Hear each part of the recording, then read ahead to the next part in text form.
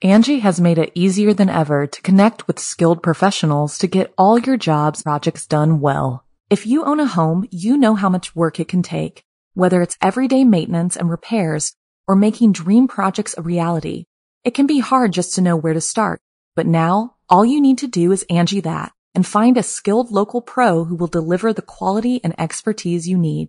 Angie has over 20 years of home service experience, and they've combined it with new tools to simplify the whole process.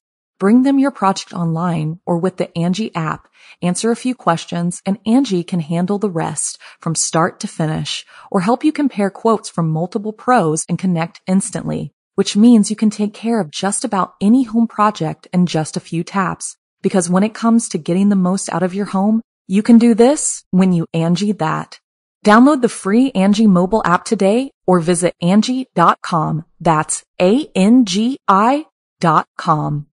Our kids have said to us since we moved to Minnesota, we are far more active than we've ever been anywhere else we've ever lived. Moving to Minnesota opened up a lot of doors for us. Just this overall sense of community, the values that, Minnesotans have. It's a real accepting, loving community, especially with 2 young kids. See what makes Minnesota the star of the North. New residents share why they love calling it home at exploreminnesota.com/live.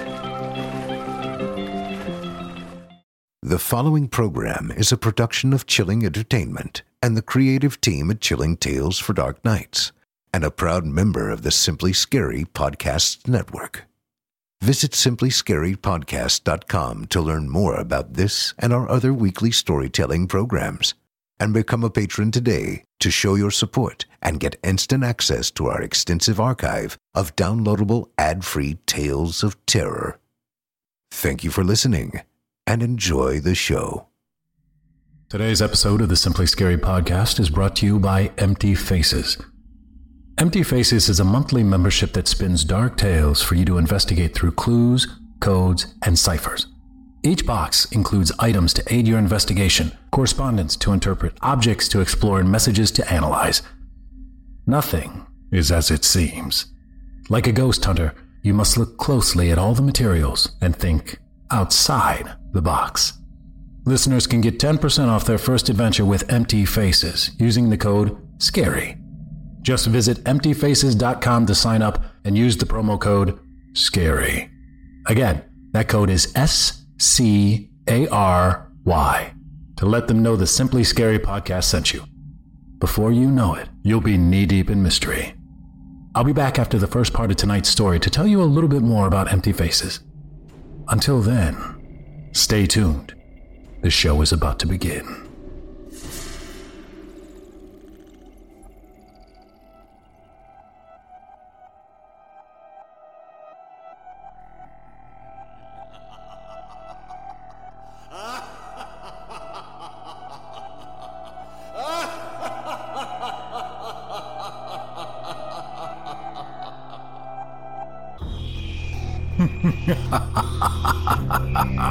Step right up and prepare to be unsettled.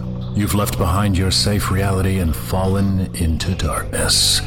There is no escape, and there is no reprieve. Welcome to the Simply Scary Podcast, Season 3, Episode 7. I'm your host, Jonathan West, winner of Chilling Tales for Dark Nights 2017 Evil Idol Voice Acting Competition. And tonight, I'll be filling in for GM Danielson. This evening, I'll be your guide through the twisted worlds and disturbed imagination of author H.K. Reyes as we experience his critically acclaimed epic, Operation Stingray, in its entirety. Before we get started, however, I wanted to let all of you in our audience know that the Evil Idol competition is being held once again this year, and it starts Monday, August 20th, exclusively on the Chilling Tales for Dark Nights YouTube channel. Starting August 20th, 25 top contestants chosen from a field of more than 300 applicants will compete to see who will be crowned the monarch of the macabre. Each contestant will be performing a full-length tale of terror, and after their performances, you'll have the chance to up or downvote each competitor and help decide whether they advance to the next round or not. Listening and voting are both 100% free, so don't forget to check it out and participate, and help us crown the next queen or king of the crypt. Again, the contest begins August 20th on Chilling Tales for Dark Nights YouTube channel, or visit chillingtalesfordarknights.com for more information today. Now, it's time for our descent into depravity. So, take your seats in our theater of the mind. Have your ticket ready. Prepare yourself. The show is about to begin.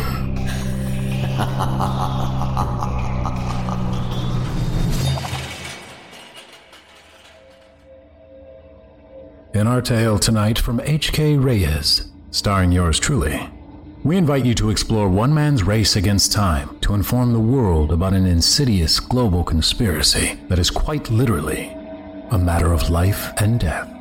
I give to you Operation Stingray.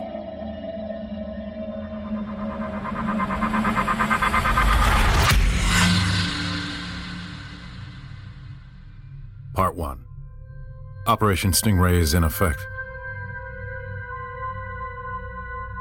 I have to make this quick. I don't have much time. None of us do.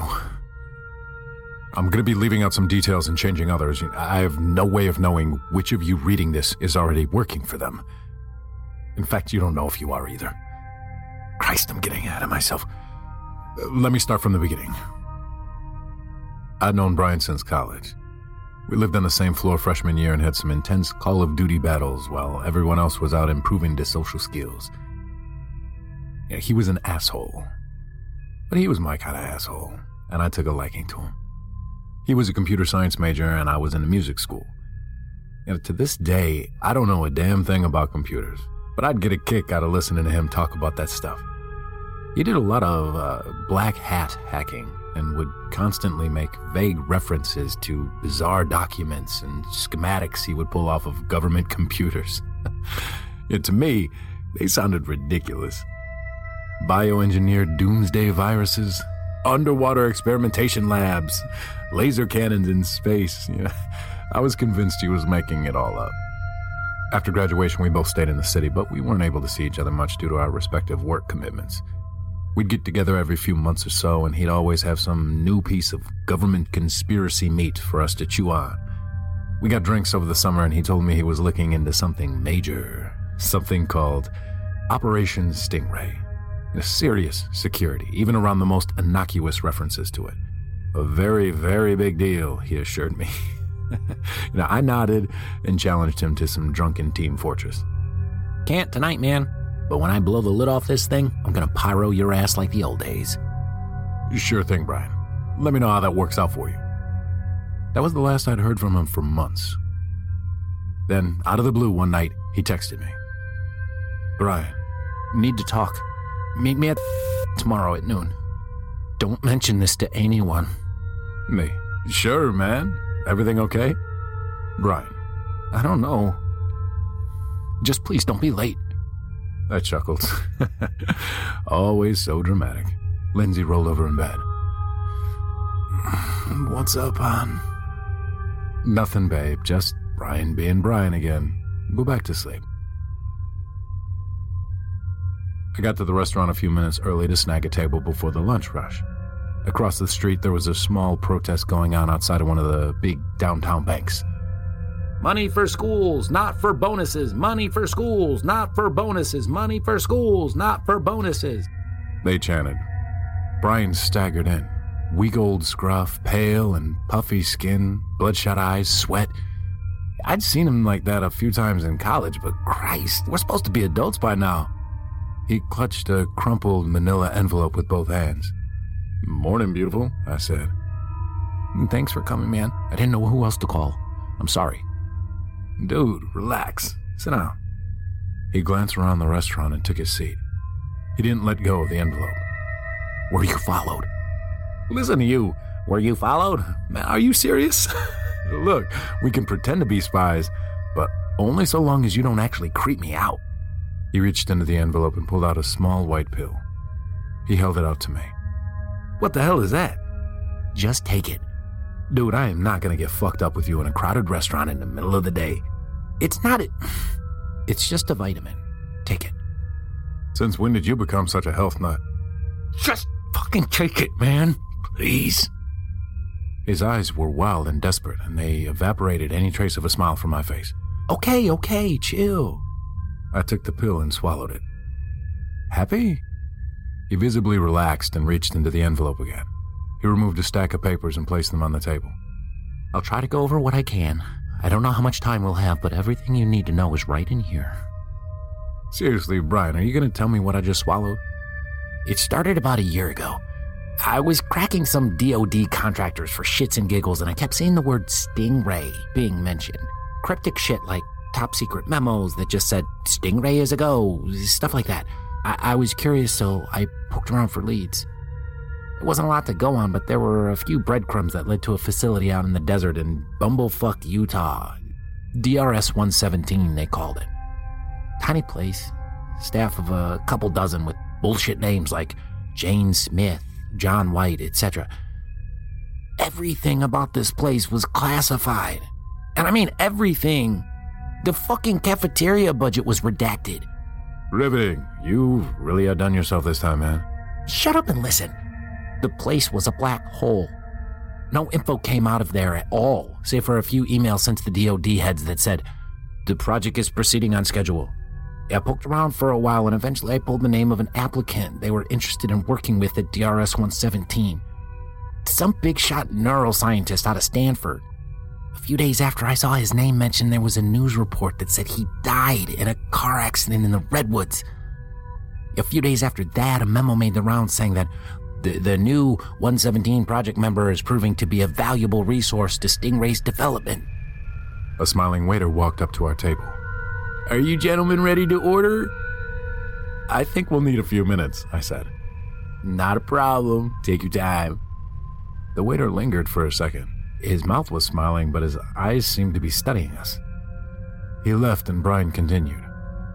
The Stanford guy was a big name in his field. He specialized in developing systems that could link the human brain with computer interfaces. His early work eventually led to the development of some new next-gen prosthetics. He leaned in and his voice dropped to a low whisper. Here's the kicker. At the time of his death, he was working on a method for wirelessly transmitting electrical signals into the brain to stimulate neural impulses. Massively complex stuff, but the gist is that his system could project images, sounds, and sensations directly into the brain from a computer. Not just that, but depending on what part of the brain you targeted, it could create emotions, memories, even thoughts themselves out of thin air. His colleagues thought he'd lost his shit, but he maintained that the system would someday revolutionize mental health treatment. He thought he'd be able to diagnose specific malfunctions in an individual's thinking and fix them with a laptop. Of course, after the accident, no one was able to locate any of his research.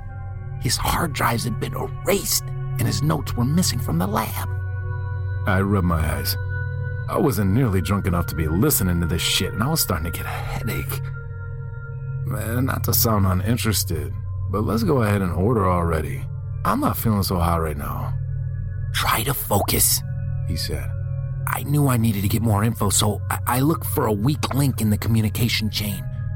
I found the information choke point, the one guy who was the direct liaison between 117 and the Defense Department.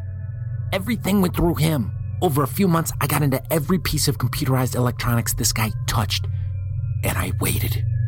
Yeah, the guy was careful, very careful. It took a while, but eventually he slipped. He left an unencrypted video file on his laptop without password protection one night, and I snatched it up. When I watched it, here, see for yourself. He tapped his phone and handed it to me. The screen showed a large white room with a chimpanzee sitting in the middle eating from a bowl of fruit. Off to the side, a man stood at a computer console. He was facing the camera. Stingray experimental test subject number 117-011. Simple motor functions. He tapped on the keyboard and the chimp stopped eating. He stopped moving at all, actually. It sat there, completely motionless, like a doll. Right arm, the man said as he tapped a command on the keyboard. The chimp raised its right arm. Stand. The chimp stood up. Take 7 steps to your left. The chimp did so. The video cut out and started up again, apparently at a later date. The same setup as before. Experimental test subject number 117-011. Emotional regulation. He tapped on the keyboard and said, anger. The chimp immediately flung the fruit across the room and launched into an awful, screaming rage. It rushed at the man and raised its arms to strike him. Sadness. The chimp collapsed onto the floor and moaned. It curled into a ball and pressed its face into its knees. Fear. The chimp screeched and scrambled into a corner of the room, wide-eyed and shaking. Again, the video cut out. When it restarted, the man stared into the camera without speaking for a long silence. Experimental test subject number 117-011. Self-preservation override. The man tapped away on his keyboard, then paused for a moment, looking at the chimp. His finger hovered over a key. He sighed and pressed it. The chimp went motionless for a second and then raised its hands to its face. The chimp sat there quietly as it tore its own eyes out. The man looked into the camera. Based on these results, I recommend moving into Phase 2 immediately. The video went black. What the fuck did you just show me? That's not even the half of it, Brian said. Pretty soon, after I saw that video, I started talking with Lafarge. And that's when things really got weird. The waiter stepped up to the table again. Brian waved him off. We still need a few minutes. I'm sorry, sir, but there's a phone call for you. Brian frowned. It must be Lafarge. I told him I was meeting you. Wait here. Brian and the waiter stepped into the back of the restaurant, and I sat there rubbing my temples. I wasn't in the mood to listen to conspiracy fantasies, and now it looked like I was getting a migraine. I decided I was going to excuse myself when he got back. Conspiracy games aren't fun when you have a splitting headache. I looked out the window at the protest. A waifish girl with blonde dreadlocks and a knit sweater was reciting slam poetry about the evils of greed. The ineffectiveness of it all would be comical if it wasn't so sad. The waiter walked by again and I touched him on the arm. Listen, I'm afraid I'm not feeling well and I have to step out. Please tell my friend I'm sorry and I'll get in touch with him later in the week. Not a problem, sir. Will your friend be arriving soon? No, I mean my friend who was just here, the one you took back for the phone call. The waiter looked puzzled. I'm sorry, sir. I'm not sure what you mean. What? Why? You've been sitting here by yourself since you arrived. I looked at him. Was this kid messing with me? That's not funny, I said. I stood up and walked to the back of the restaurant. Brian! Hey, Brian, are you back here? I turned down the small hallway that held the phone in the restrooms. It was empty. I checked the men's room. Nothing. I walked back to the front of the restaurant. Okay, kid, cut it out. Where's my friend? I'm sorry, sir. I don't know who you're referring to. I felt eyes on me and I looked around. The rest of the waitstaff were all standing perfectly still, staring at me with blank expressions.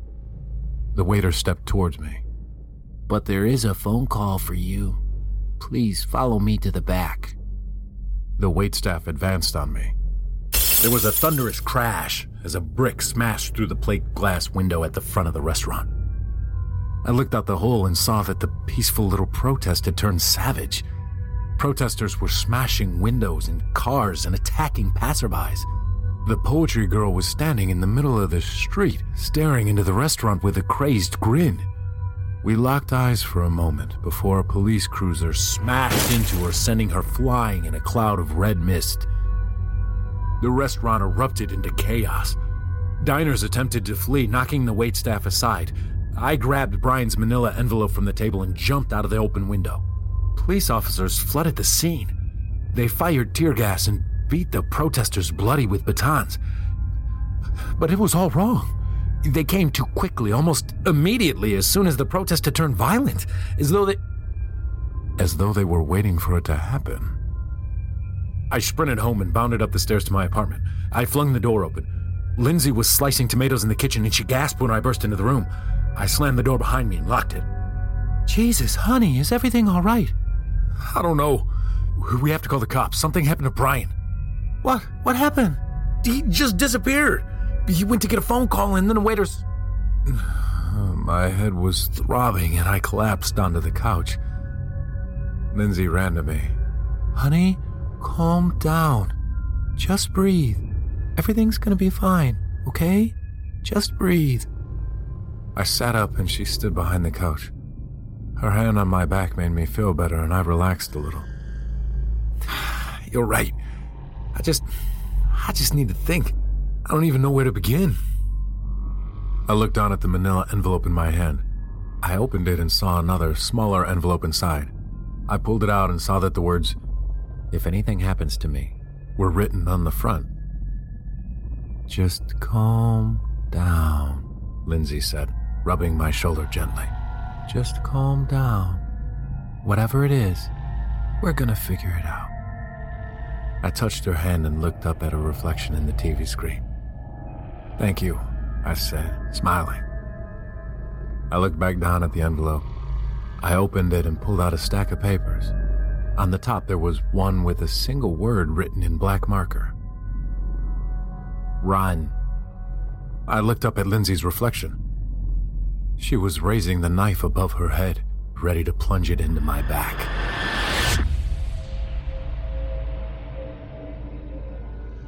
I hope you enjoyed the first chapter of Operation Stingray by H.K. Reyes. The story will continue shortly, featuring the final 4 chapters in their entirety. But first, I'd like to tell you a bit more about today's sponsor, Empty Faces, and what makes them and their support of our program so unique. When you sign up for Empty Faces, you're more than an observer. You become a character inside their story, and just like in Operation Stingray, like a detective or paranormal investigator, you've got to piece together a puzzle in order to stop an unspeakable evil. The entire experience is interactive and... wow, is it ever detailed? It feels real. Empty Faces is a monthly subscription, so every month more clues, items, and correspondence are delivered to you, which build up to a thrilling conclusion. It's like a TV show you can touch. The kit we received at our studios this month, for example, contained a bunch of cool props, including real sage, written clues, and a protective pendant.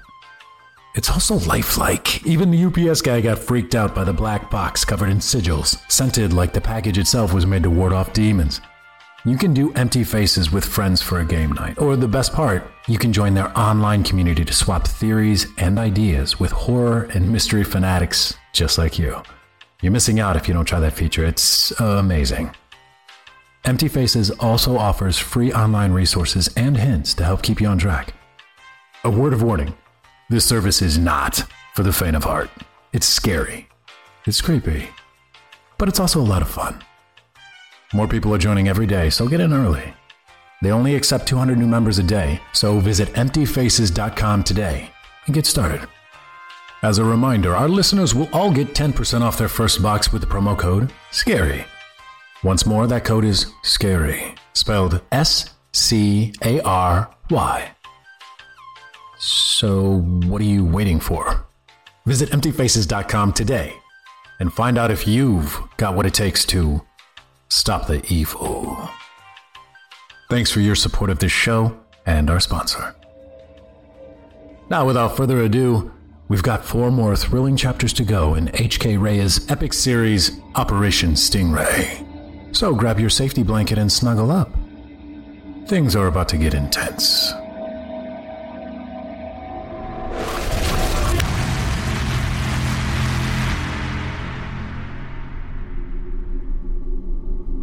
Part 2. Love hurts.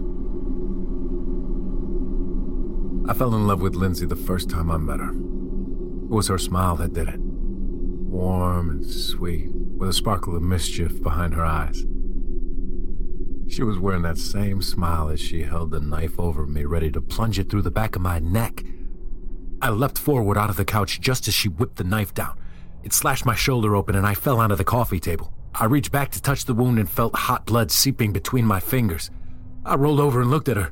Jesus fucking Christ, Lindsay, what are you doing? She was staring straight ahead, not even looking at me, just gently smiling into nothing. Her head slowly lowered and she looked into my eyes. Everything is going to be all right. She walked around the couch slowly and deliberately, her eyes fixed on mine the whole time. I rolled off the coffee table and backed away from her across the carpet. Lindsay, put down the knife.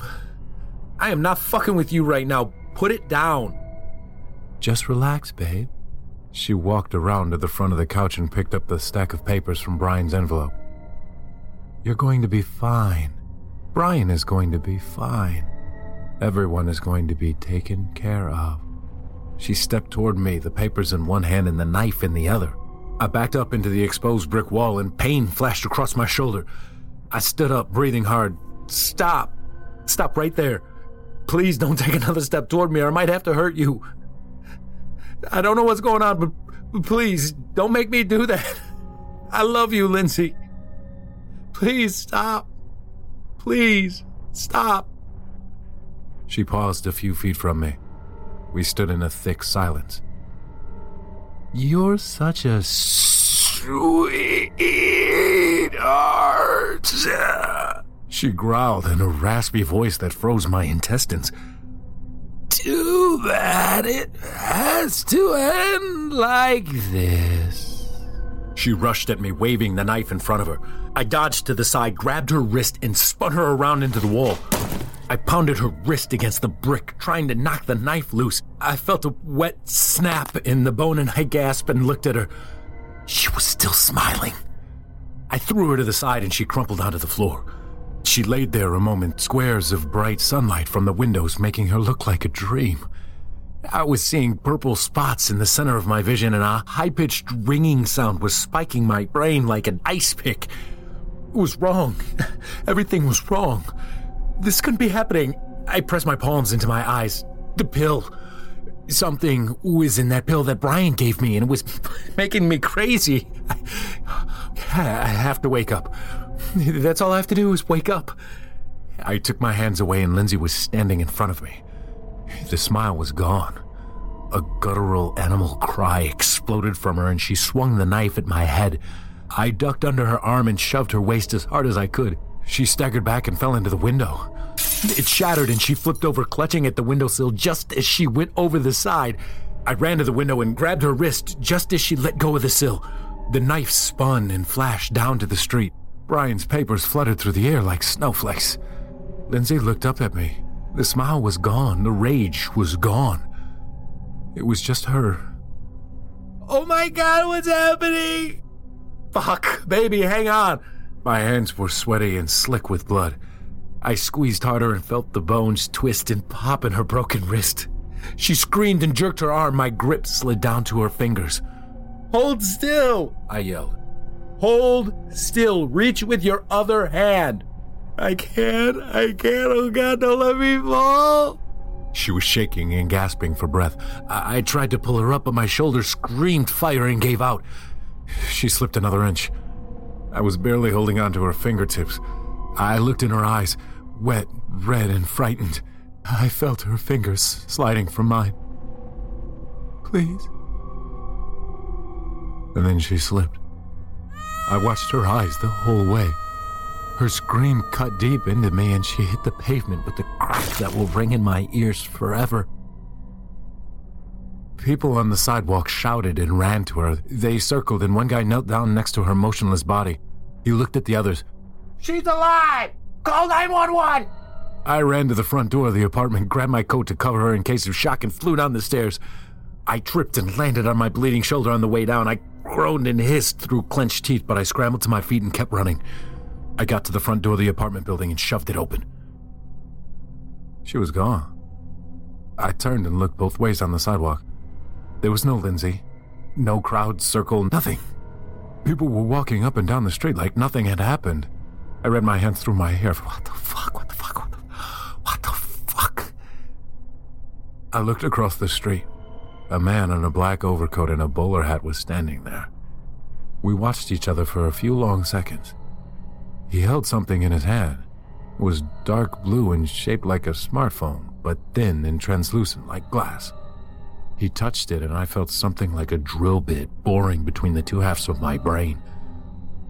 He's doing it, I thought. Somehow he's doing all of this. I felt an urge foam up inside me, an urge to run across the street and beat him to a spongy pulp. I could see his bloody face on the sidewalk in my mind, but a piece of paper blowing against my leg snapped me out of it. I picked it up. It was Brian's note from earlier. Run. I turned up the sidewalk, picked up a handful of paper strewn across the concrete, and I ran. After a few blocks, I stepped into a drugstore. I hid my bloody shoulder under my coat and I purchased some first aid supplies. Is there a bathroom I can use? I asked the cashier. You're not gonna shoot up in there, are you? I walked into the bathroom and locked the door behind me. I patched my shoulder up the best that I could and I looked into the mirror. The headache was a rock hammer in my skull and my eyes were starting to sting. I popped a few ibuprofen, but I doubted it would help. I pulled out the papers I had rescued from the street. Some MRI brain scans with certain areas circled and highlighted. A satellite image of what looked like a major city, though I couldn't tell which one. A sheet with a list of names on which I recognized a few political and media figures. And a handwritten note from Brian that looked like the last page of a letter. To get out of the city as quickly as possible. Don't pack. Don't talk to anyone. Just get into your car and head to Marysville. Like I said, you have to find Lafarge. You'll know what to do then. So I guess that's that. If you're reading this, we might not see each other again for a while. Maybe never, in fact. Just know that you are always my best friend, even if I never said it to you. There's no one else I can trust to expose these sons of bitches before it's too late. You're going to succeed where I failed. I know it. Okay, enough of that. Whatever you do, find Lafarge. Brian. Chalkboard fingers scratched my skull and my head felt like it was going to split in half. P.S. Sorry about the pill, man. Keeps them out of your head, but it has some nasty side effects. I looked in the mirror. An oily black liquid was trickling out of the corner of my eye.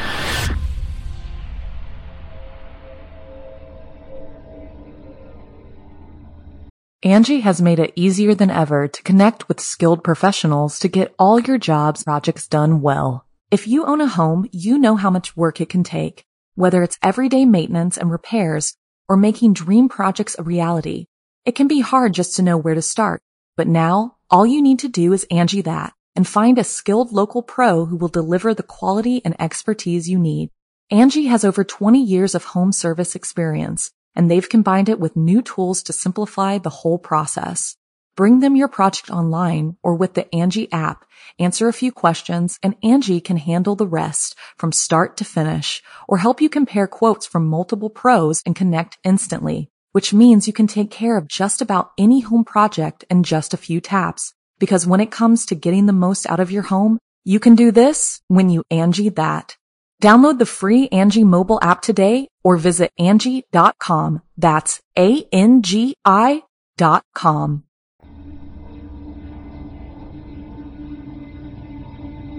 Part 3. Who is Lafarge? Whatever you do, find Lafarge. Brian's last words echoed in my mind as I made my way uptown.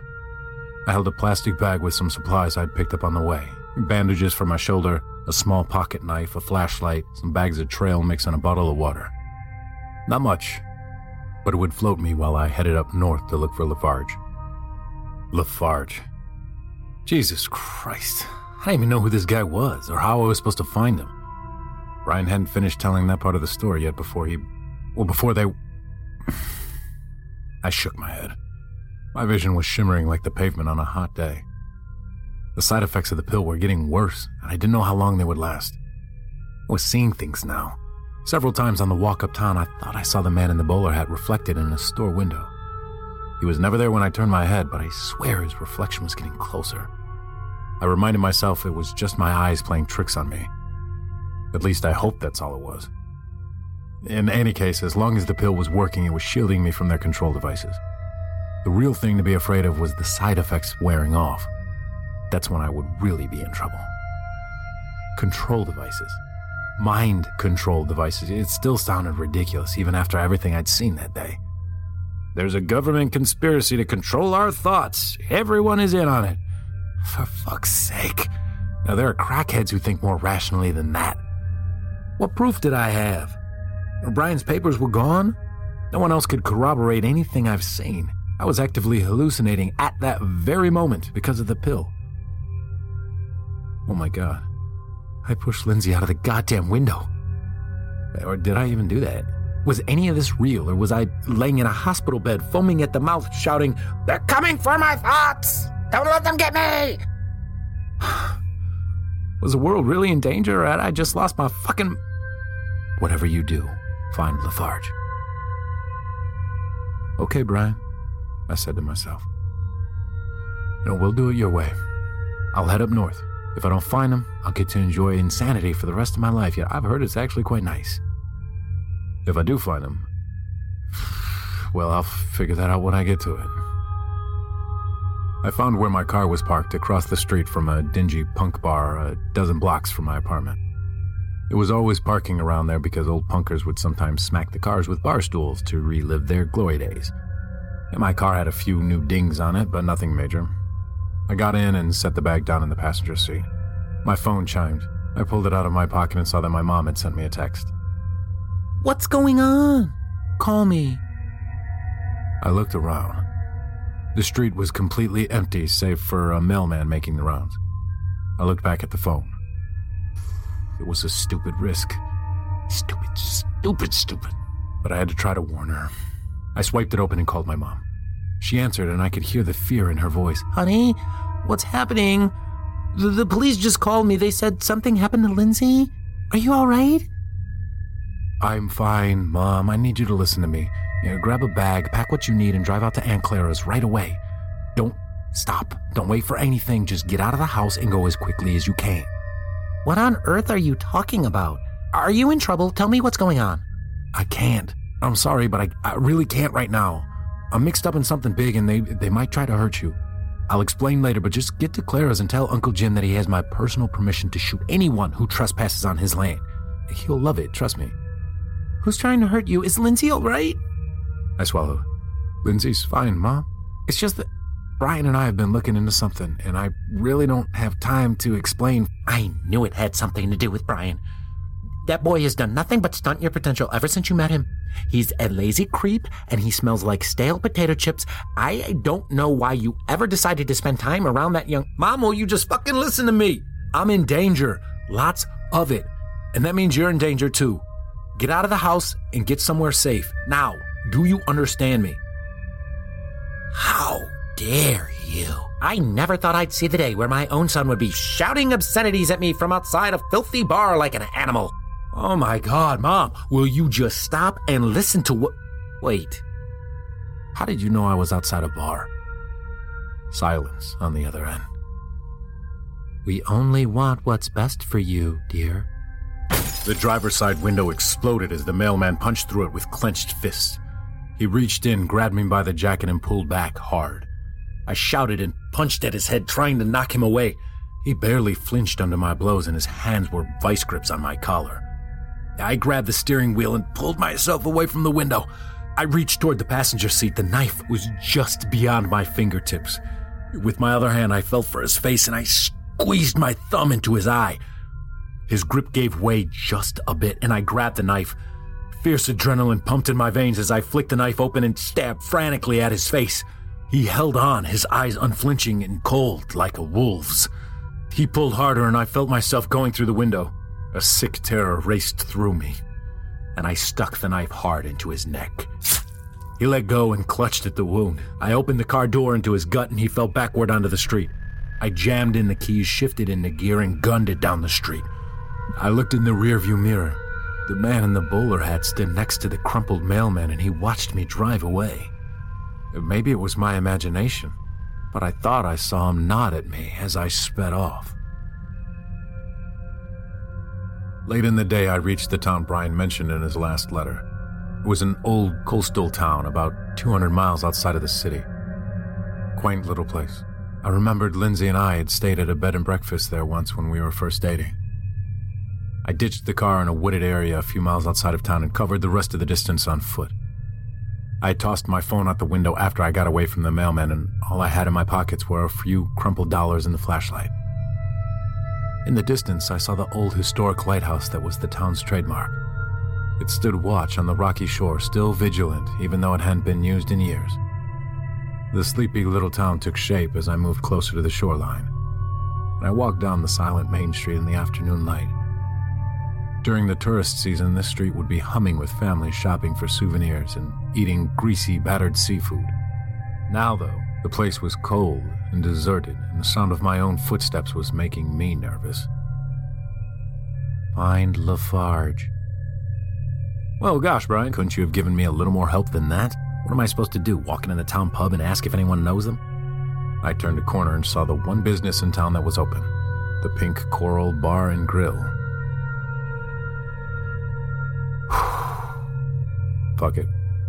I opened the door and felt all the eyes in the room size me up immediately. Dainty little pretty boy from the city, their eyes seemed to say. Yeah, I remember why I hated this place. I took a seat at the bar and ordered a drink. My head was swimming and I rubbed my eyes with my thumb and forefinger.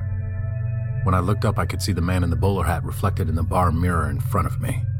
I gasped and turned around. Nothing. Oh, relax there, buddy. We're not gonna bite, the bartender said, and a couple of the guys laughed. I forced myself to laugh, too, in a sad attempt to look normal. What brings you out this way? Sightseeing? Yeah, just taking a drive up the coast to relax a little. Well, you sure look like you could use it, big guy. More laughter. Yeah, I guess.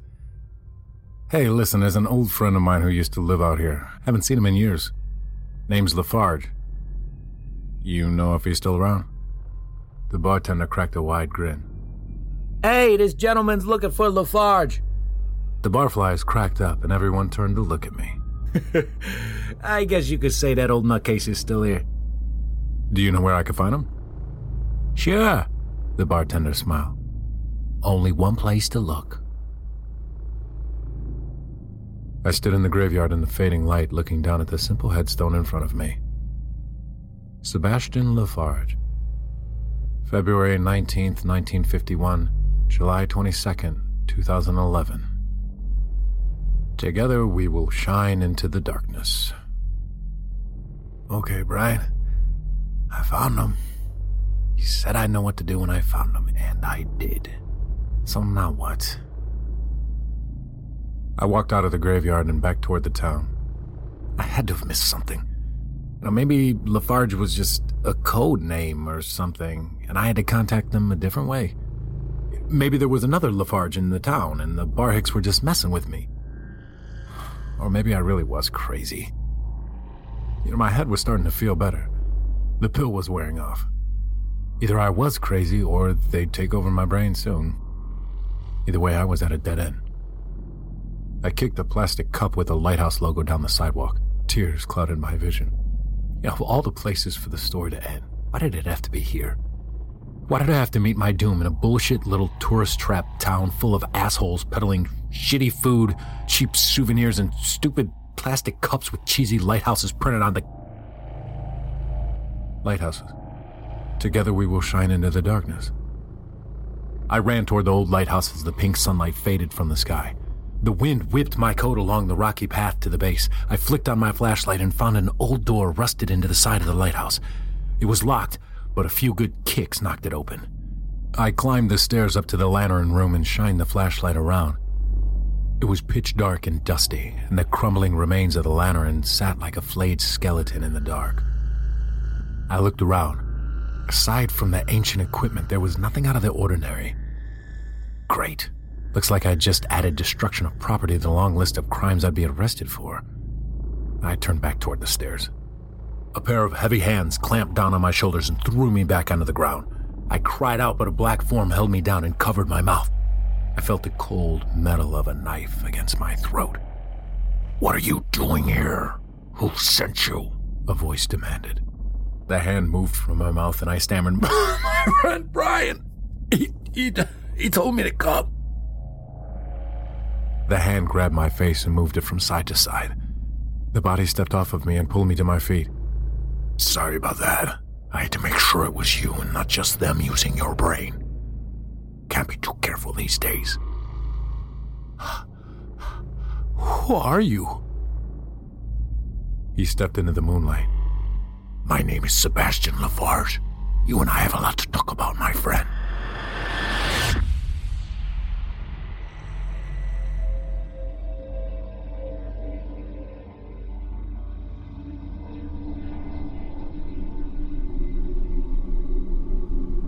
Part 4.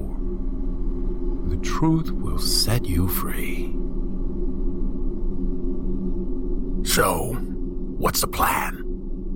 He was a big, hefty son of a bitch with a bushy mustache and a mop of stringy gray hair. Heavy dark bags sagged under his eyes and he reeked of VO and wood chips. I have no idea how he is able to ambush me without me smelling him first. I blinked. What do you mean? Brian told me to find you. I assumed you had the plan. Lafarge shook his head. Brian is a brains. I'm just eye candy. Where is he anyway? Is he on his way? My eyes sank down to the floor. When I looked up, Lafarge's expression had turned grim. Damn it. I guess that means Phase 2 is underway. Phase 2? How much did Brian tell you? I told the story of everything that had happened to me. Brian's disappearance, the riot outside the restaurant, Lindsay attacking me, the man in the bowler hat. Everything leading up to us meeting at the lighthouse. Lafarge shook his head. Well, you managed to make every stupid mistake you possibly could, but at least you're still alive. Maybe that's why Brian trusted you, because he knew you were lucky. It certainly wasn't because he thought you were smart. I could see why he and Brian got along. Well, if we don't have a plan, then we should at least get out of this lighthouse. Agreed. I've got a safe house a few hours from here that should do until we figure out our next move. But first... He reached into his pocket and took out a white pill. He held it out to me. I hesitated. Don't worry, he said. It's a much milder version than the old batches. Won't drive you crazy for one thing. I swallowed it. We headed back toward the town in the cold moonlight. Lafarge held his strange device in his hand, a mess of soldered electrical components. He glanced at it from time to time. I looked around nervously as we walked the silent streets. It's okay, he said, looking down at the device. The town's clean. Not a single stingray for a few miles in any direction. And they only have an effective range of a few hundred feet, so we're in the clear for now. Stingray? Is that what they call the mind control device? Nothing gets by you, kid. Well, how do you know so much about it? Lafarge let out a short, bitter laugh. Because I helped create it. I climbed into the cab of Lafarge's rusty pickup truck and we drove off into the night. He stayed to the country roads and the branches made checkered shadows on his face as he spoke. 2008 scared everyone. Until then, the U.S. government had been living in a world of make-believe. We had defeated communism and stood alone as the world's last great superpower.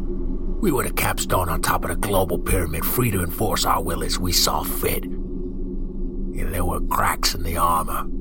The towers, Iraq, Katrina. Yeah, but to the people in charge, they were just a few bumps in the road. No reason for alarm. Just tweak the strategy a bit, put a black guy in the White House, that'll calm them down. But in the fall of 2008, the financial crisis hit. Global commerce stopped for a few days. Stopped. Yeah, for a terrifying moment, the whole system looked like it could unravel. And every economist with a brain was saying the same thing. This is only the beginning. The old boys in charge had finally seen the truth. They'd been having a picnic in a minefield and the first one had gone off. In the 30s, it was easy. The great engine of American industry was still churning, and there were enough resources to pull the whole world back from the brink. Not anymore. Whatever resources exist are concentrated in the hands of people who refuse to give them up. Maybe a few old billionaires would fund cancer research to win points with St. Peter, but by and large, the financial elite had told Washington, we ain't paying for this mess. Figure something else out. But it was a riddle without an answer. Who could stabilize the system? China? China is a house of cards, one real estate bubble away from collapsing like the Soviet Union. India's a backwater pretender, and the Russians are digging for oil, like a smackhead poking around for the last vein. Now, there would be no New Deal, and history shows that when a government can't govern, eventually the people rise up. Democracy and commerce were no longer compatible. One of them had to go. So a plan was hatched. The funds were allocated. A tiny research station was built in the desert. All of it authorized by a top-secret memorandum detailing the 3 phases of a desperate project. Operation Stingray. I was brought in for Phase 1, testing and experimentation. I'm an engineer by trade, though I had dabbled in biochem in my youth. I detested the idea of working for the feds, but the money they offered was unbelievable. I flew out to Utah and walked through the doors of Defense Research Station 117 thinking I won the lottery. Yeah, it was weird from the beginning. They gave us a few vague directives but never told us what we were actually working on. We weren't allowed to fraternize with anyone outside of our immediate team, and we were under constant surveillance day and night. Eventually, a bunch of us confronted the principal investigator, a man known to us as Dr. Dreiser. We told him it was ridiculous to expect us to accomplish anything when we didn't know what we were making. So he arranged a demonstration. He sat us all in front of a table with a mouse cage on it. He wheeled in a bizarre contraption on a cart and started typing on a keyboard. The mouse froze still. Dreiser typed something else and the mouse very slowly began to eat its own paws. I was shocked and sickened, and I looked at Dreiser's face. He was grinning. The frightening, inhuman look of a man drunk on power. We were horrified. Several of us demanded to be taken off the project, but Dreiser told us all the same thing. You signed a contract. You belong to us. After that, they clamped down. We weren't allowed to call home, go outside, even talk to each other about anything other than the project. They posted armed guards in every room, and it was surreal and frightening, like something out of the Twilight Zone. Then one day they woke us all up and told us we had completed our contractual obligations and we were free to go. We backed into the back of an old army truck and drove away. Yeah, I suppose I shouldn't have been surprised when the driver stopped the truck, ordered us out, and told us to march into the desert. He sprayed gunfire into our backs and we collapsed forward in a bleeding heap. I was the lucky one. The shot went through my shoulder, missing everything important. I lay there on the ground as the soldier approached us. He popped 2 in the heads of every man down the line. I waited until he was at the guy next to me, then I sprang up and wrestled the gun from him.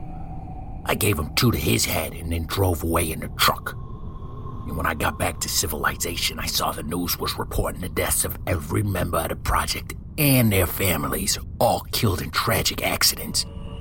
Car crash, house fire, accidental drownings. I had apparently suffered a massive heart attack, but I was the only one whose family hadn't died with him. It was a message. Dreiser was saying, don't even think of coming forward, or your wife and son will pay. So I stayed in the shadows, determined to find a way to shine a light on this whole thing. I've been on the run ever since. They brought in a new team after us, and now it looks like they moved on to Phase 2. What's Phase 2? What do you think? Field operations, crowd control, targeted assassination, using a ray to eliminate enemies and prevent the masses from congealing into any kind of threat. It's a remarkably simple feat. That riot you witnessed, for example, they didn't need to take over everyone's brain to do that. That was probably a single ray turning up the aggression of a handful of the protesters and setting the whole thing off. That's all they need. The ability to control a few key players at a few key moments, enough to tip things in their favor 51% of the time. With the proper planning, you can control a whole city with a skeleton crew of maybe half a dozen rays. Put a crew like that in every major city, maybe infiltrate a few foreign governments and yeah, well, I'm sure Dreiser thinks he can control the whole world like that. The scary thing is he might be right. Who's in charge of it all? Ostensibly, it's under the Defense Department, but I don't know how much sway they really have. A couple of them got spooked and tried to pull the plug a few months ago, then promptly died by apparent suicide. And maybe the president is calling the shots. Maybe he's under the rate like everyone else. Yeah, the closest thing to a leader the project had was Dreiser, and he was more mad scientist than anything else. But you're already well acquainted with him, I believe. The man in the bowler hat. Bingo. He's a real ruthless SOB. The thought of a man who loves power that much being given a blank check for it frightens me more than anything about this whole situation. I stared out the window. I'd been too scared to ask the real question. So, if it's a 3-phase operation, what's phase 3? Lafarge shook his head. Whatever it is big. The largest wing of the facility was behind a door marked Phase 3 Development. Dreiser was the only one I ever saw go in or out of there. There were whispers and rumors, but no one had any idea what he was doing. All I know is that if Phase 2 is already being implemented, Phase 3 must be nearing completion. We pulled off the road onto a long gravel driveway leading to a tiny cabin deep in the woods. Lafarge shifted the car into park. Listen, I know there's a lot to take in. I know it seems like you've set yourself against overwhelming forces, but they aren't invincible. There are weaknesses. They've made the Ray a handheld, but the trade-off is that its signal is weak. They have to be near you for it to work, and that limits its effectiveness. And there's the bill. I had to dig up a lot of old biochem knowledge to create it, but it seems to work. If we can figure out a way to mass produce it and get it to the public, then we can turn the tables. And, most importantly, we have the truth on our side. It was the only thing that kept Brian going. The fact that he was shining a light into the darkness. When he told me he was going to try to bring you to the rendezvous, I knew he must have seen something in you. Something that told him you would devote yourself to doing the right thing. He trusted you, so I trust you. He opened the door. So come on. We have a lot of work to do. That was a few weeks ago. Since then, we've been hard at work, improving the formula for the pill and spreading the word to whoever will listen.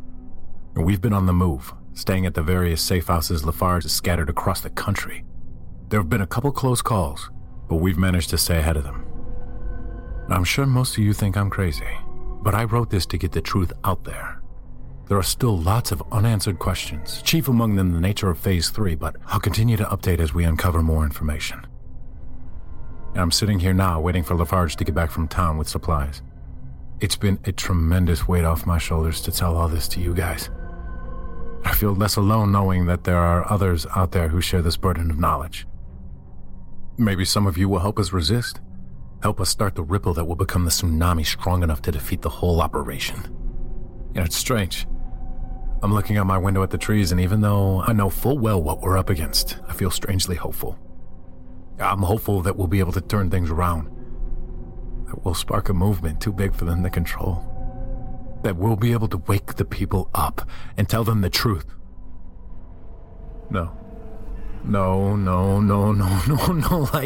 lights outside, there's a helicopter, voices, soldiers breaking glass, no. Bowler, they found me. God, dear Jesus, God, help me. They found me.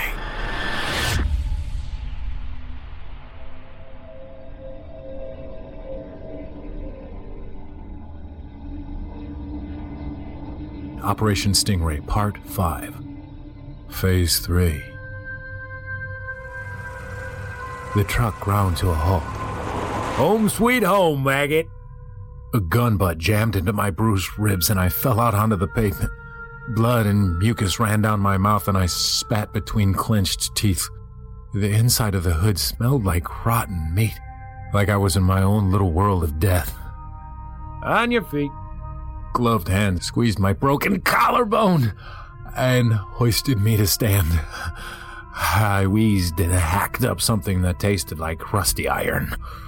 I shuffled along the pavement, the shackles on my swollen ankles and wrists only giving me a few inches of movement. There was a hole in the hood and I could see a few things. Bright lights, Guard towers, armed soldiers with dogs. 50 feet in front of me, the man in the bowler hat walked through a large set of double doors. The doors opened as he stepped through, and the guards inside saluted him. The gun butt struck me again, and I picked up the pace. As I walked through the double doors, I could read what was printed on them. DRS-117.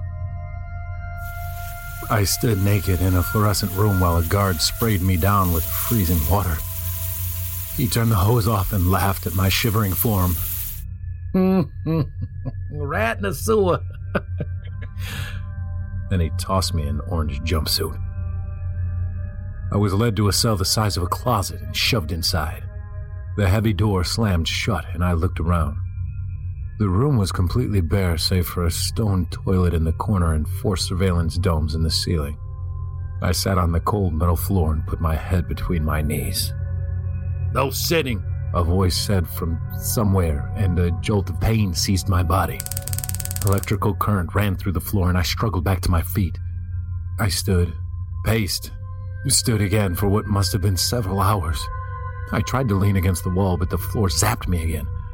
My feet were numb. I staggered and swayed and fought to keep my balance. Finally, my legs gave out, and I collapsed onto the ground. I braced myself for the pain. The door opened. "He wants to see you." 2 guards led me through a maze of brightly lit corridors. Men in lab coats and military uniforms hustled to and fro throughout the facility. When they passed me, their eyes would dart downward, avoiding my gaze. We came to a long hallway with a door at the very end. As we approached, I saw another man in orange step out, flanked by his own set of guards. And my vision was blurry and distorted, but there was something familiar about him. I squinted and focused as he drew nearer. "Brian. Oh my God, Brian, are you okay?" I shouted as we passed each other. His head lifted and I got a good look at him. His face was sunken and hollow, covered in bruises and fresh scars. His lips were white and cracked, and part of his ear had been torn off. But it was his eyes that frightened me. Dark and empty, the soulless eyes of a man being broken apart. He looked through me instead of at me, and then turned his head back down. The guards pushed me forward.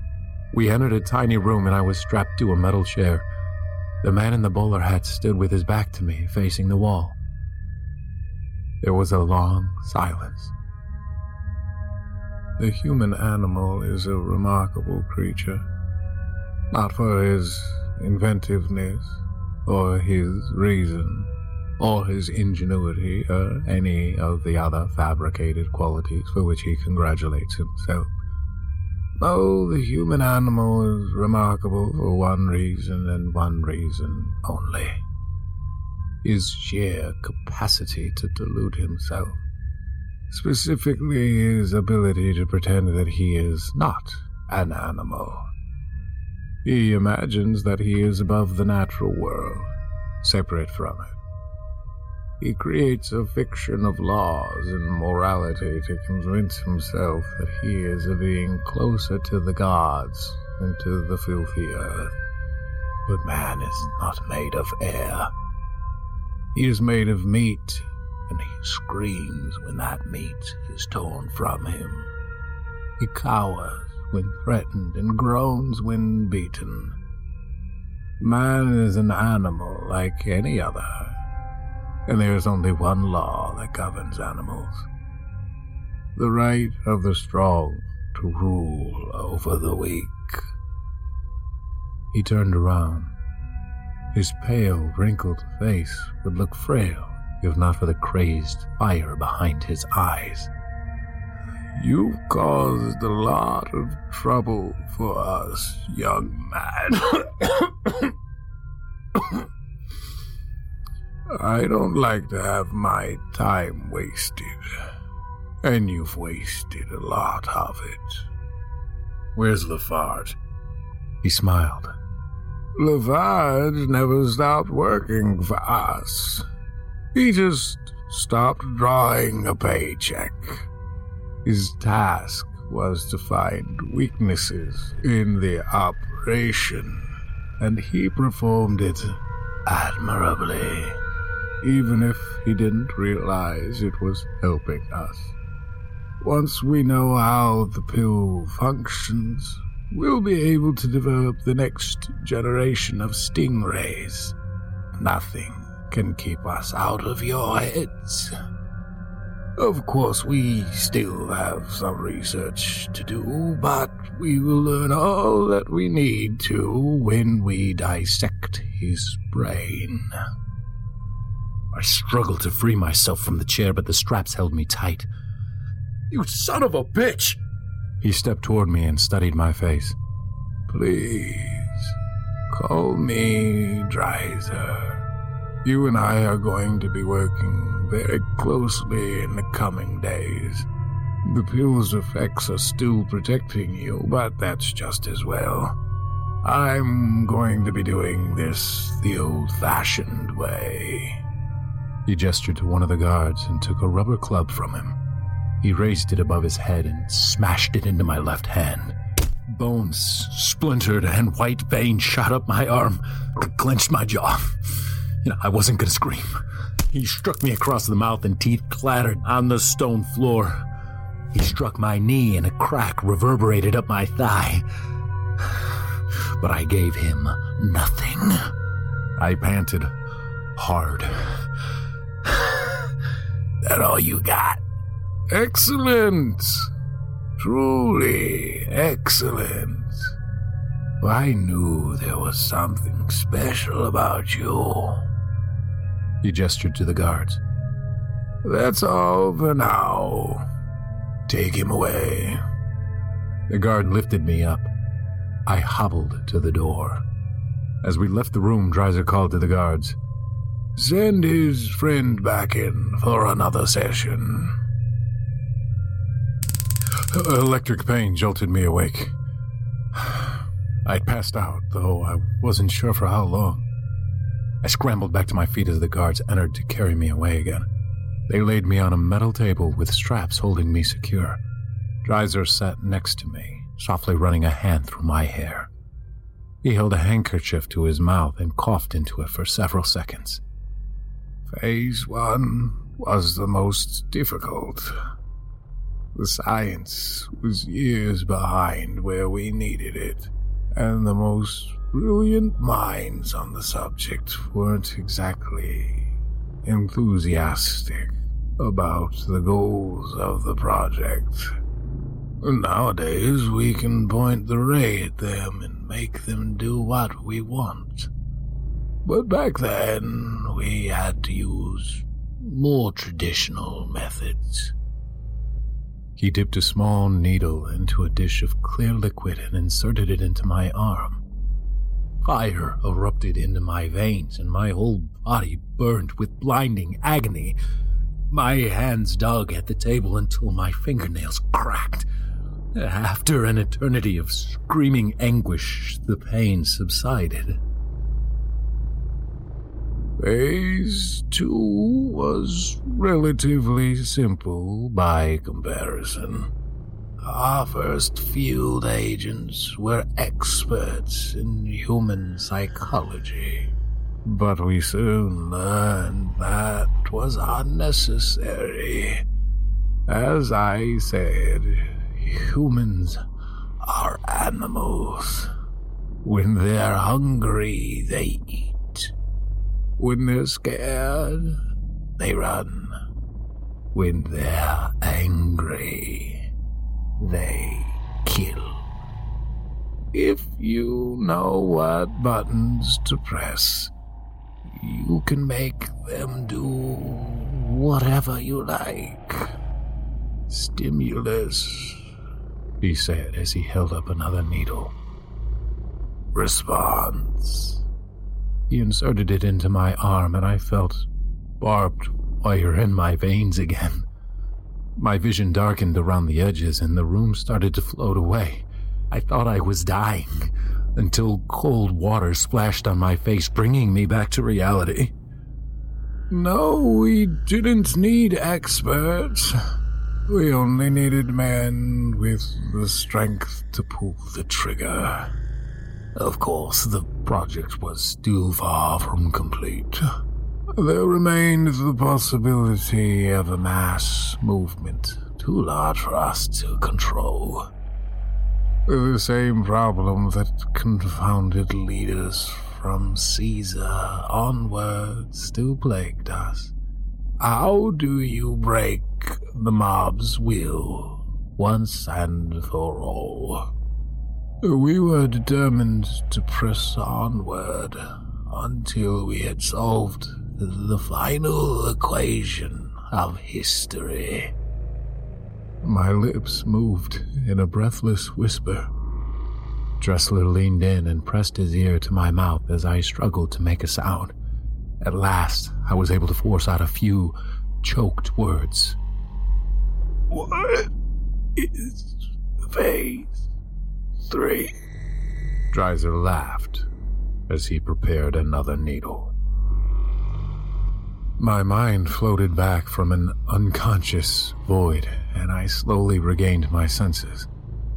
I was strapped into a chair again, sitting under a pool of light in an otherwise dark room. As the fog lifted, I became dimly aware of the presence of another person in the room with me. I'm sorry, baby. My head shot up. Lindsay! Lindsay, where are you? She hobbled forward into the circle of light. Her head was shaved bald, and a jagged scar ran over her scalp. Her arm was in a cast, and her left foot was twisted and bent.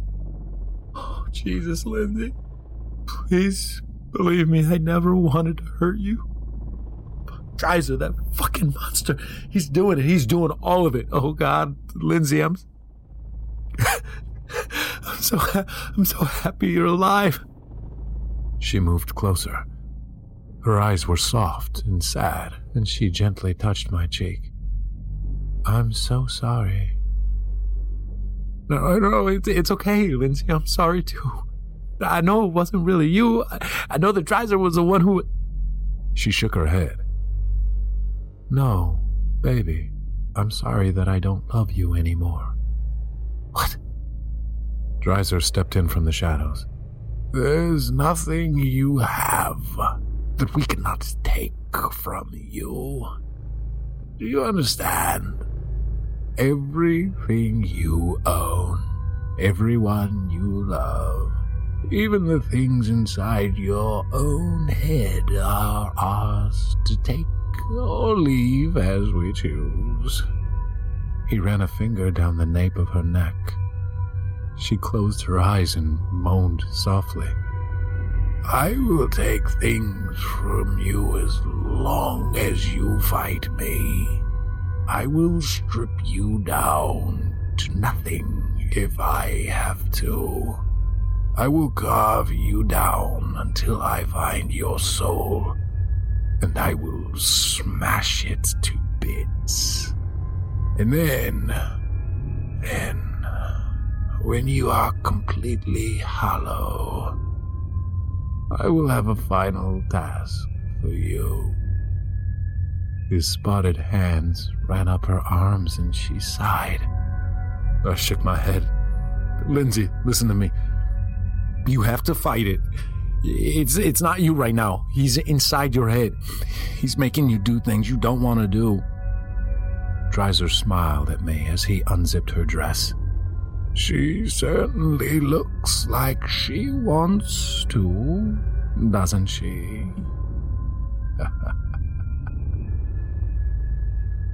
He made me watch. I stood in my cell. He's trying to break me, I thought. He doesn't want information even if I had any to give. No, he wants to conquer my mind. And he wants to do it without the ray. He wants to reduce me to a simpering puddle, and when I am kissing his feet and pleading for mercy, only then will he kill me. Well, I'm not going to let that happen. He can torture me to the brink of death, and with my last ounce of strength, I will spit in his fucking face. If he kills me, he'll do it knowing that I defied him to the end. And if I can do it, others can too. We're the same, you and I, Dreiser said, pushing me down the corridors in a wheelchair. I'm nothing like you. Really, mind control isn't new. Organizations all over the world have been practicing it for centuries. Well, albeit in a primitive form. Psychological warfare, brainwashing, propaganda.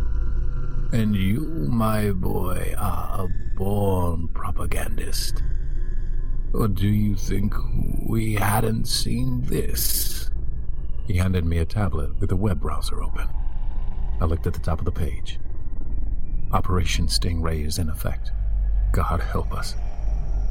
It was really quite amusing. You published your story for the public to read, believing that you were striking a grand blow for freedom. You thought you could galvanize your readers to action and spark a mass movement to overthrow us. You believed you would change the world. He turned a corner and wheeled me down a long hallway. At the end was a giant steel door flanked by 2 armed guards. Printed on the door in huge, bold letters were the words, Phase 3 Development. It's time for you to see something. The doors opened and we entered a massive, dome-shaped room with a raised dais in the center. The dais had a semicircle of keyboards and control panels around it. I looked around and saw that the inner surface of the dome was covered in hundreds of dark monitor screens. Dreiser stepped onto the dais and tapped a key. The monitors lit up. It showed a young woman looking into the screen, applying makeup. A female voice was speaking softly. She spoke in rapid, broken sentence fragments, and she talked about her classes, her mother, the laundry, and a television show all simultaneously. The image was odd. It was clear in the center but fuzzy on the edges. It flickered dark every few seconds. Suddenly, it panned downward to show a bathroom sink. A hand picked up a tube of lipstick and the image flickered back upward. The woman began applying the lipstick. I realized she was looking into a bathroom mirror. Was she wearing a camera somehow? It was almost as though I was looking through her. I realized what I was seeing. Dreiser grinned. The first generation of Stingrays were quite limited. They allowed us to transmit commands and little else. But the newest versions are wonders of technological innovation. Now, not only can we transmit whatever we like, but we can observe and manipulate all brain activity as well. He typed a command into the keyboard. The woman looked into the mirror and her expression hardened. Her inner voice became grim and anguished. She said she hated herself. Her life was painful and meaningless. She would always be alone. The woman's face twisted and a film of moisture distorted the image. She looked at a razor blade. She picked it up slowly with trembling fingers and held it to her wrist. Imagine, Dreiser said as the monitor faded to white. Stingray antennas covering every inch of the globe. Imagine countless minds at our disposal, ready and willing to perform whatever task we choose. Imagine wielding complete omniscience and omnipotence over all of humanity from this very platform. What is Phase 3? My dear boy, Phase 3 is nothing less than the power of God. He touched a key and the entire dome of monitors lit up. I looked through the eyes of people all over the world. A man shopping in a crowded market. A doctor performing an operation.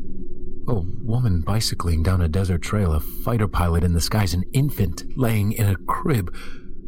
You believe that you can lead the people in a revolution against us. Tell me, what will you do when we have 6 billion cameras showing us everything we need to see? When every living creature serves us, and their thoughts become tools we use to enforce our will. What will you do when we delete the word resistance from human memory with but a keystroke? I stood in a white room. The world was thick and distorted, like I was underwater. Was I dreaming? Brian sat on the floor near the opposite wall. His head was down and his hands clutched the back of his neck. I called to him, but the sound was lost in the curdled air. I ran to him, slow motion, body heavy and aching. I called again. I needed to warn him about Phase 3 and the danger facing the world. I finally reached him and he looked up. His eyes were completely black, and his face was a grimace of fear and pain. He shrieked like a frightened animal and he bounded away on all fours. He cowered in the corner of the room and screamed. Dreiser's voice whispered in my ear, "Animals." I walked to Brian and begged him to snap out of it. I searched his eyes for any trace of understanding or intelligence, any trace of my best friend. But his eyes held nothing but primal fear, the unthinking look of a beast in danger. The look in his eyes was like a claw hammer to my heart. He had been broken. He was gone. You are alone. I sank down to the floor. Yes, I was alone. Totally, helplessly alone. Dreiser was right. He had taken everything from me. Everyone I cared about. Every hope I had. Everything. No, not everything. I had one thing left. I had the rage that burned in my chest when I thought of his face. I had the image of his bloodied corpse that hung in my mind's eye like a Mandela. I had my hate. I would find a way, somehow, to get my revenge on him. And if I couldn't, then I would kill him every time I closed my eyes. That was the one thing he couldn't take from me. The one thing that would be mine forever. We've reached the end of our time together. We sat across from each other, separated by a small metal table. My body was weak and quivering, but I forced myself to hold his gaze. He coughed and hacked into a handkerchief, and when he pulled it away from his mouth, I could see a reddish goo inside it. I cannot break you. I have tried everything at my disposal. But still, you defy me. The others have broken. Your lover, your friend. Even Lafarge begged for his life in the end. But no matter what I do to you, it only hardens your resolve. I can see in your eyes that your fury cannot be extinguished. It sustains you. It keeps you whole. He leaned forward. But anger is a lie, my boy. It makes you feel strong in moments when you are most awake. No, it's time for you to learn something about the true nature of power. He pulled a gun from his hip and placed it onto the table.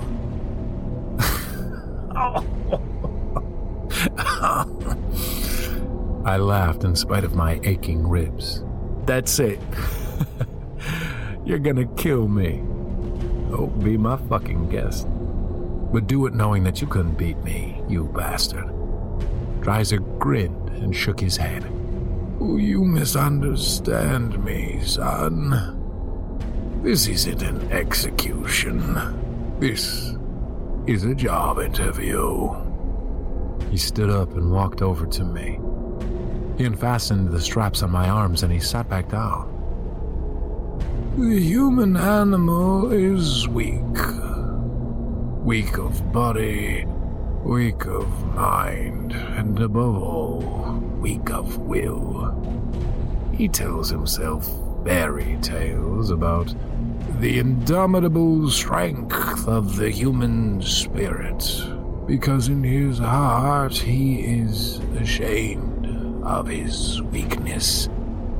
He knows that he will crumble if placed under the slightest bit of pressure. I lifted my shaking hands from the straps and rubbed my wrist. But you, my boy, you are different. I saw potential in you from the very beginning. A fighter's spirit. A fierce survival instinct. An iron will that can withstand any attempt to destroy it. I placed my hands on the table. Just the kinds of qualities I've been looking for in my replacement. I looked at the gun. I'm old. This line of work takes its toll over time, and I don't have it in me to see Phase 3 to completion. We are on the cusp of a new day in history, and we need a leader with the strength to pull the species forward triumphantly into the glory that awaits. I touched the gun with a trembling hand. The parasites in this facility are worthless.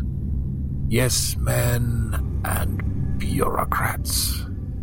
Spineless worms who couldn't wield true power without a memorandum telling them how to do it. No, we need a god king. A pharaoh, someone with the vision and the will to reign over the churning masses like Poseidon over the seas. I felt the gunmetal warm to my touch. Someone who knows how to kill without mercy. I closed my hand around the grip.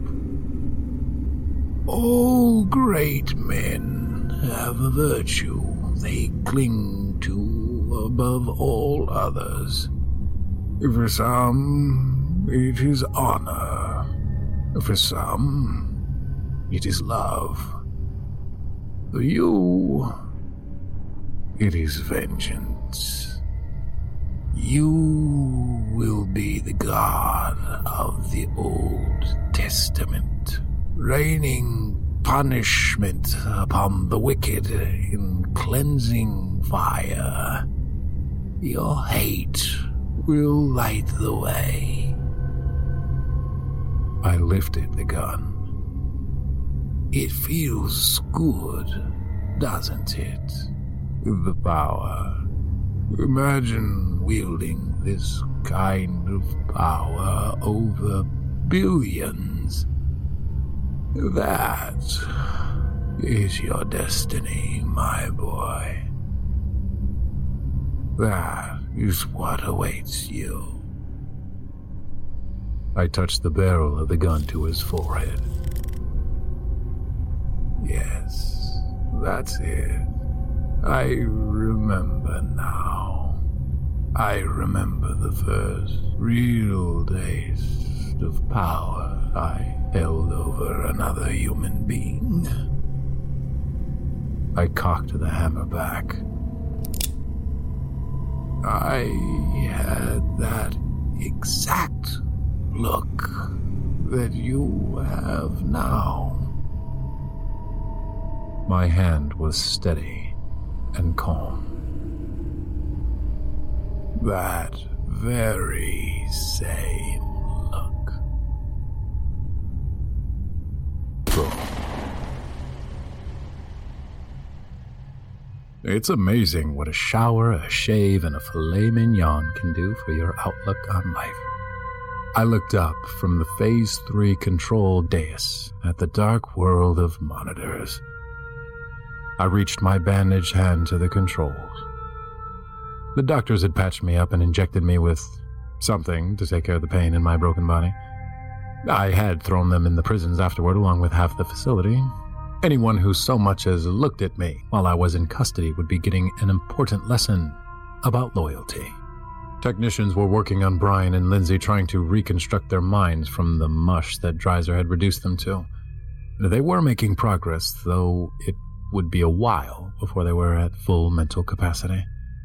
They asked me if I wanted them back as they were, or if I wanted to make any improvements. Mostly as they were. Maybe make Brian a little less caustic and give Lindsay more of a sense of humor. And they both should probably lose any negative associations they might have with the project now that things have changed. I touched the control panel and the monitors lit up. Dreiser was wrong. I would prove that. Phase 3 is an incredible tool. A tool that could be used for the betterment of all humanity. I could end war, poverty, and suffering for all time. I could lead us into a paradise, a perfect world free from want or fear or death, or any thoughts that could even cause pain. Dreiser wanted to use it for evil, but I would change the world for the better. No, he was wrong. I am nothing like him. Nothing at all. I looked at the monitors. A world of minds ready and waiting to receive my input. I looked all around me. And I smiled. This is your host, Jonathan West, thanking you for joining us once again for tonight's celebration of the sinister. Thanks again to today's sponsor, Empty Faces, for their support of this show. Don't forget, as a listener, you can get 10% off your first box of mysteries by using promo code SCARY. Once more, just visit emptyfaces.com and enter the word SCARY. That's SCARY to let them know that we sent you. What have you got to lose? Except for maybe some sleep. But that's okay. Who needs sleep anyway? And if you're in the mood for more horror than you can handle, don't forget to check out Chilling Tales for Dark Knight's YouTube channel weekdays beginning Monday, August 20th, for the start of the 2018 Evil Idol voice acting competition, with 25 voice talents competing to see who will become the next tyrant of terror. Every contestant's fate will be sealed by our judging panel and by those in our audience, including you. So don't forget to vote and help decide who wins. And, of course, don't forget to join us again next time when we once again dive deep into the minds of the most unsettling authors and breathe life into the most unholy of horrors in this, our theater of the mind. Until then, if your lights suddenly go out and you find yourself chilled to the bone looking over your shoulder, there's no need to run for cover. You may just be experiencing the Simply Scary podcast.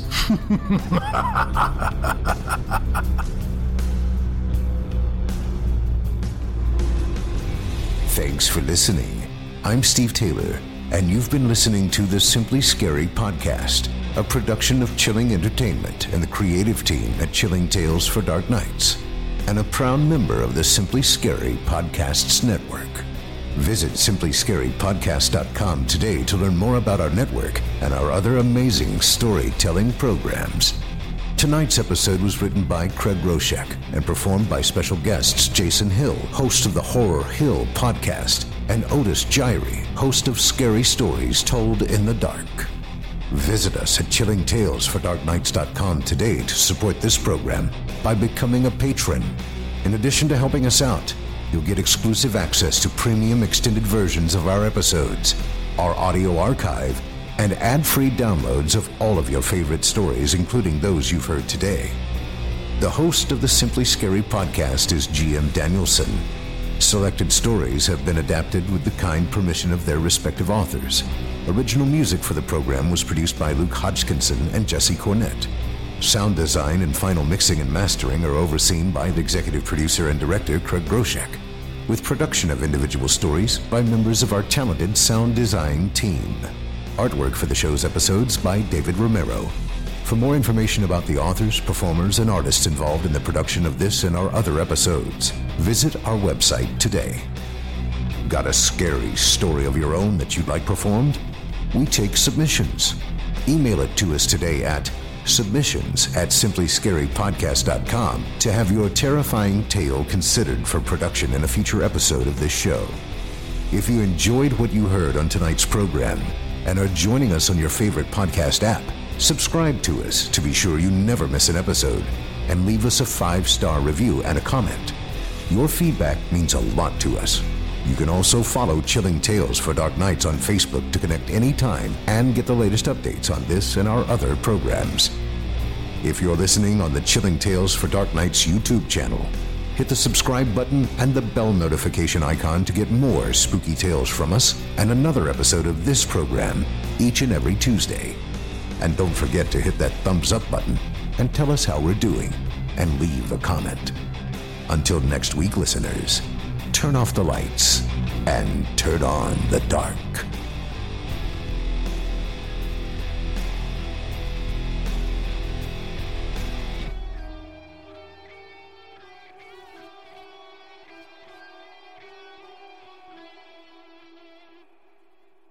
Angie has made it easier than ever to connect with skilled professionals to get all your jobs projects done well. If you own a home, you know how much work it can take, whether it's everyday maintenance and repairs or making dream projects a reality.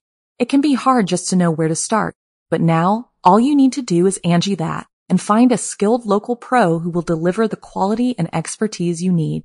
Angie has over 20 years of home service experience, and they've combined it with new tools to simplify the whole process.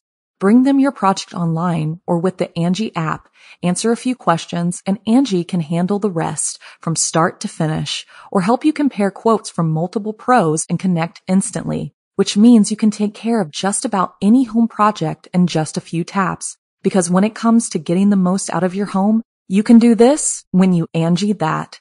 Download the free Angie mobile app today or visit Angie.com. That's ANGI.com. Our kids have said to us since we moved to Minnesota, we are far more active than we've ever been anywhere else we've ever lived. Moving to Minnesota opened up a lot of doors for us. Just this overall sense of community, of values that, Minnesotans have. It's a real accepting, loving community, especially with 2 young kids. See what makes Minnesota the star of the North. New residents share why they love calling it home at exploreminnesota.com/live.